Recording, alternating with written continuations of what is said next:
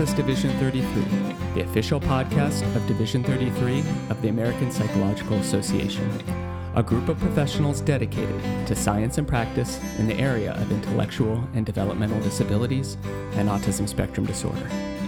In each episode, we'll speak with a different member of our division, discussing their work and why it's important to the lives of people with intellectual and developmental disabilities and those who support them.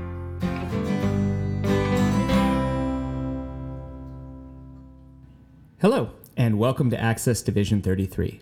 I'm Dr. Jason Baker, a member of Division 33, and your host for today. Today we'll be talking about Down syndrome with Dr. Segan Hartley.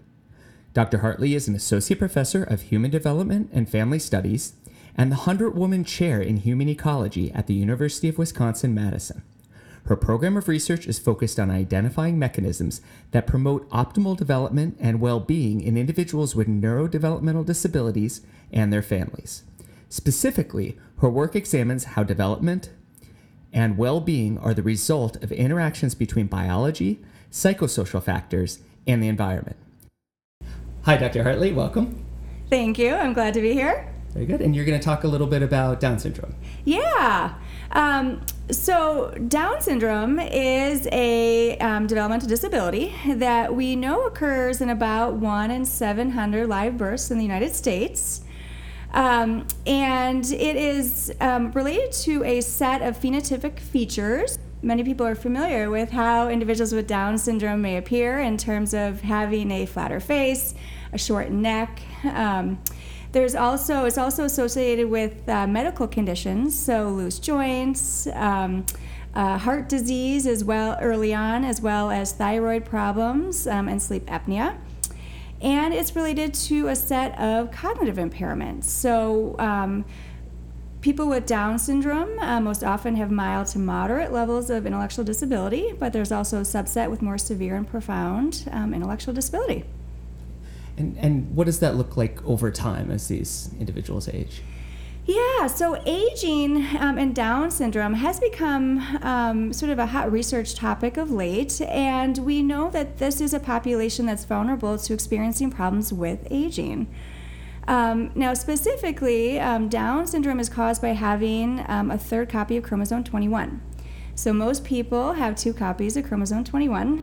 What we know is that one of the genes that produces a protein called amyloid beta, so the gene is the amyloid beta precursor protein, is located on chromosome 21. And so as a result of having 3 copies of this chromosome, individuals with Down syndrome overproduce amyloid beta. And amyloid beta is one of the earliest changes we see in the brain when we think about Alzheimer's disease, and that's both within the Down syndrome population, but also more broadly. So because they're overexpressing amyloid beta, individuals with Down syndrome have an early onset of Alzheimer's and an increased risk. So compared to the general population, Alzheimer's disease is pretty rare before the age of 50. We see an increase in the prevalence with about a third of individuals who are age 85 and above having Alzheimer's disease. When you think about Down syndrome, about 9% of individuals in their 40s have Alzheimer's disease, about a third of individuals in their 50s, and about half of individuals in their 60s and 70s. So substantially increased risk. And what kind of symptoms are we talking about with Alzheimer's? Yeah, so Alzheimer's disease is a progressive decline in cognitive functioning and memory that eventually will hinder everyday life activities.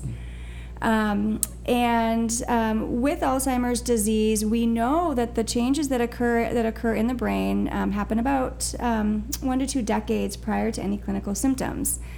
So, and we're also seeing evidence of that same pattern in Down syndrome. So individuals with Down syndrome will begin to accumulate this amyloid beta, this protein in the brain. And what this protein does is it clusters together into plaques. And these plaques sit in between neurons, and they interfere with the ability of neurons to communicate. And this accumulation of amyloid beta is really one of the earliest changes that occurs and then leads to a sequence of cascading events. So we get neurofibrillary tangles of tau and then a whole host of other brain changes. But it's one of the earliest hallmark features. And so growing evidence suggests that virtually all adults, by the time they're in their late 40s, are showing marked evidence of these amyloid beta plaques.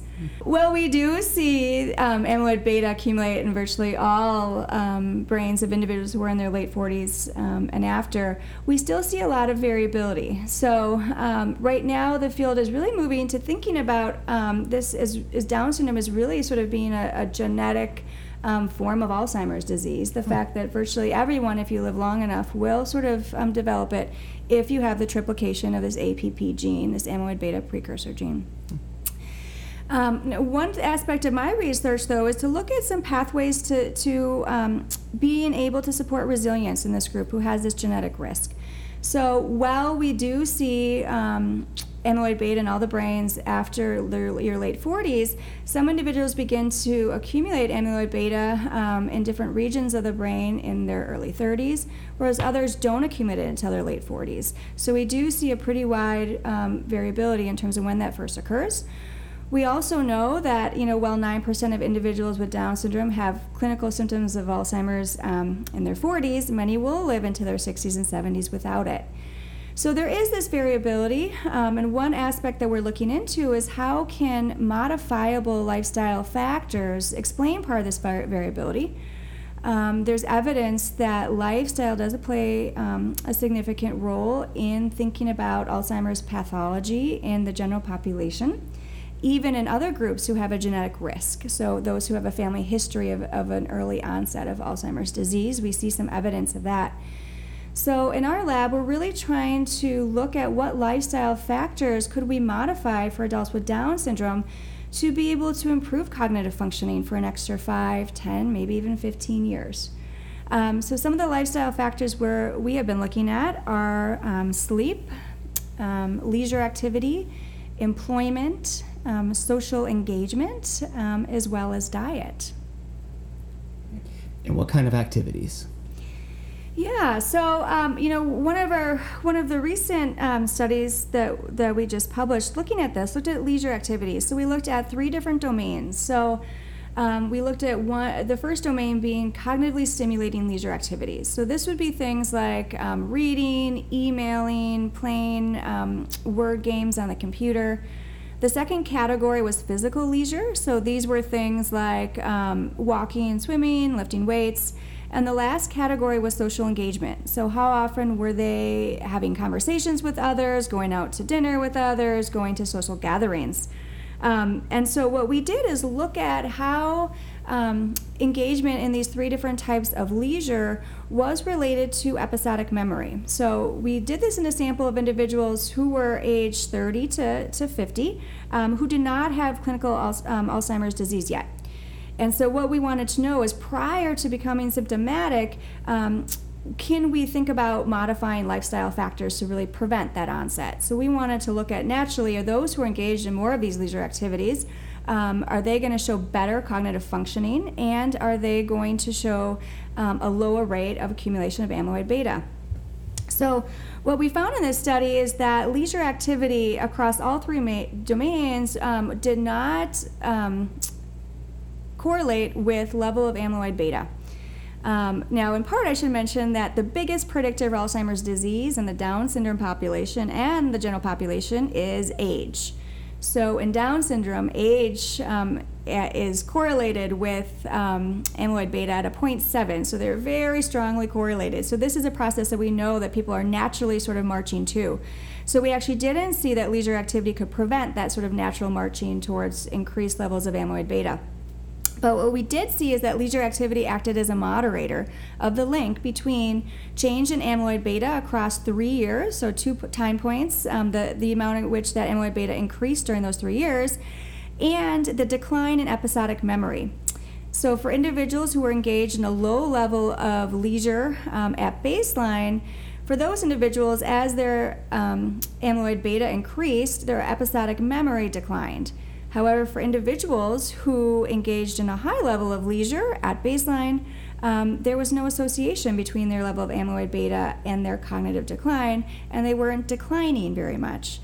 So we think these are exciting results and something we want to follow up with in a longitudinal model so we can assess people over time and really begin to learn if leisure activity, if we could develop programs that would increase leisure activity, would this be a way that we can maintain cognitive functioning for more years? Wow. Well, thank you for doing this work, and thanks for doing this podcast. Thank you very much. Please tune into our next episode when we interview another leader in the field of IDD and ASD research. If you'd like to suggest a topic for a future episode, please visit our Division 33 website at www.division33.org and use our contact page with the subject line podcast. To all those professionals working in the field, thank you for the work you do.